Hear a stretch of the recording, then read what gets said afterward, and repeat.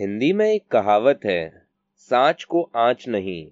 इसी के जैसी एक और कहावत है, प्रत्यक्ष को प्रमाण की आवश्यकता नहीं।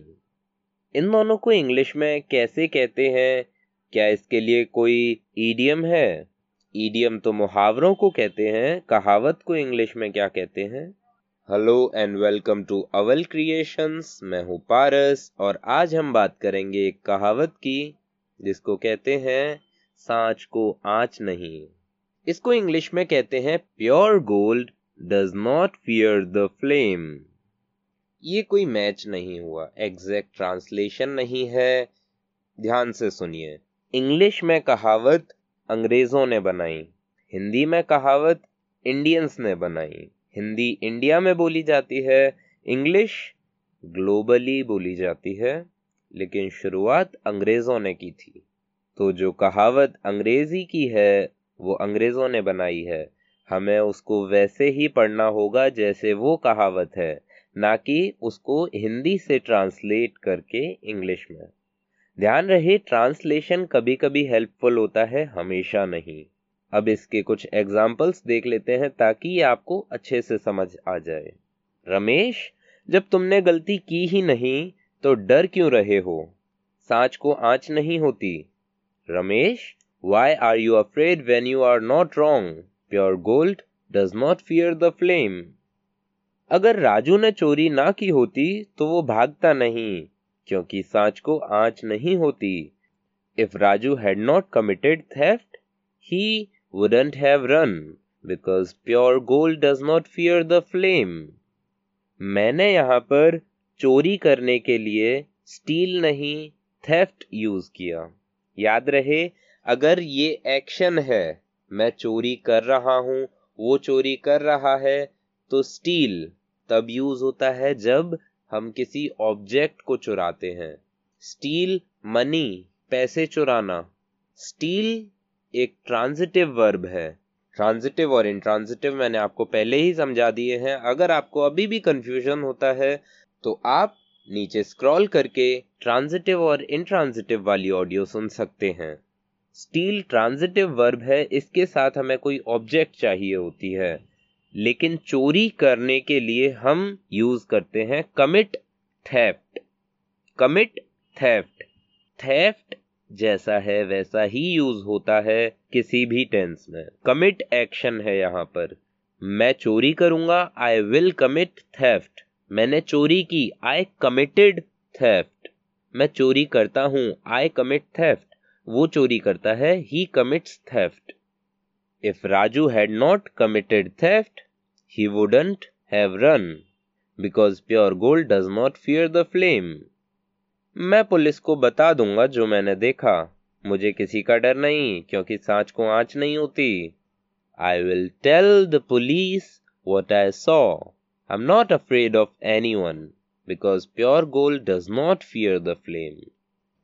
अब ध्यान देने वाली बात यह है कि मुहावरे और कहावत में एक फर्क होता है। कहावत पूरा एक सेंटेंस होता है तो उस पूरे सेंटेंस को लिखा जाता है। मुहावरा आप किसी भी सेंटेंस में ऐड कर सकते हैं। वो लोग मुझे मारने की धमकी दे रहे थे, लेकिन मुझे डर नहीं लगता, मैं तुम्हारा साथ दूंगा। सांच को आंच नहीं होती। They were threatening to kill me, but I'm not afraid. I will support you. Pure gold does not fear the flame. क्या आप जानते हो खतरा मोल लेने को इंग्लिश में क्या कहते हैं? Skate on thin ice. I'm skating on thin ice. मैं खतरा मोल ले रहा हूँ। जब आप किसी फ्रेंड से बात कर रहे हैं और आप कहना चाहते हैं कि क्यों खतरा मोल ले रहे हो, Why are you skating on thin ice? On thin ice इसका मतलब होता है किसी रिस्की सिचुएशन में होना। Skate on thin ice मतलब खुद जानबूझकर खतरा मोल लेना। अगर आप इस फ्रेज on thin ice में skate SKATE skate को ऐड कर देंगे तो ये हो जाएगा खतरा मोल लेना। लेकिन अगर आप कहते हो on thin ice, I am on thin ice, मैं खतरे में हूं, मैं रिस्की सिचुएशन में हूं। थिन आइस मतलब पतली बर्फ। आपको पता होगा पतली बर्फ पर खड़ा होना बहुत रिस्की होता है।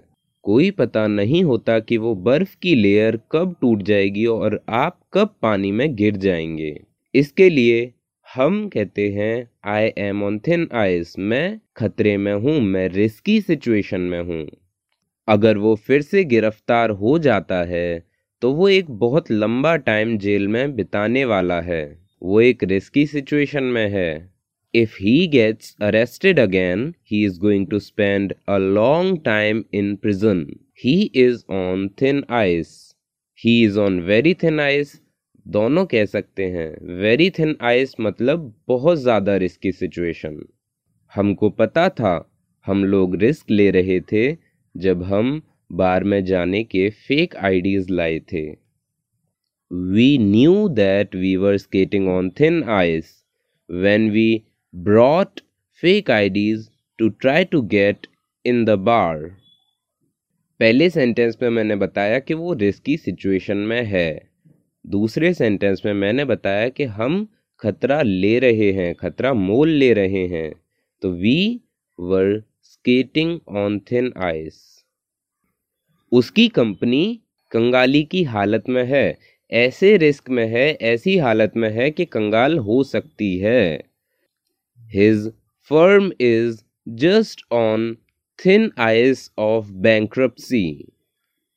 जल्दबाजी का डिसीजन केवल तुमको डेंजरस सिचुएशन में डालेगा।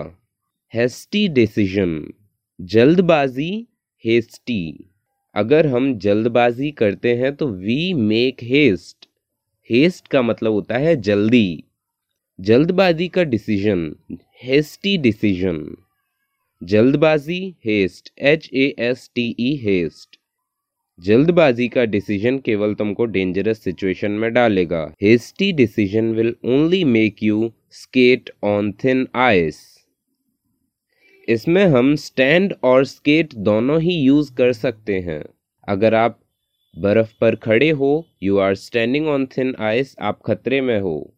अगर आप कहते हो I skate on thin ice, मतलब आप खतरा मोल ले रहे हो। वो रिस्की सिचुएशन में ही था जब से ये सब्जेक्ट स्टार्ट हुआ है। He had been on thin ice with this whole subject since the beginning. अब आप जान गए हैं कि इंग्लिश में खतरा मोल लेने को क्या कहते हैं।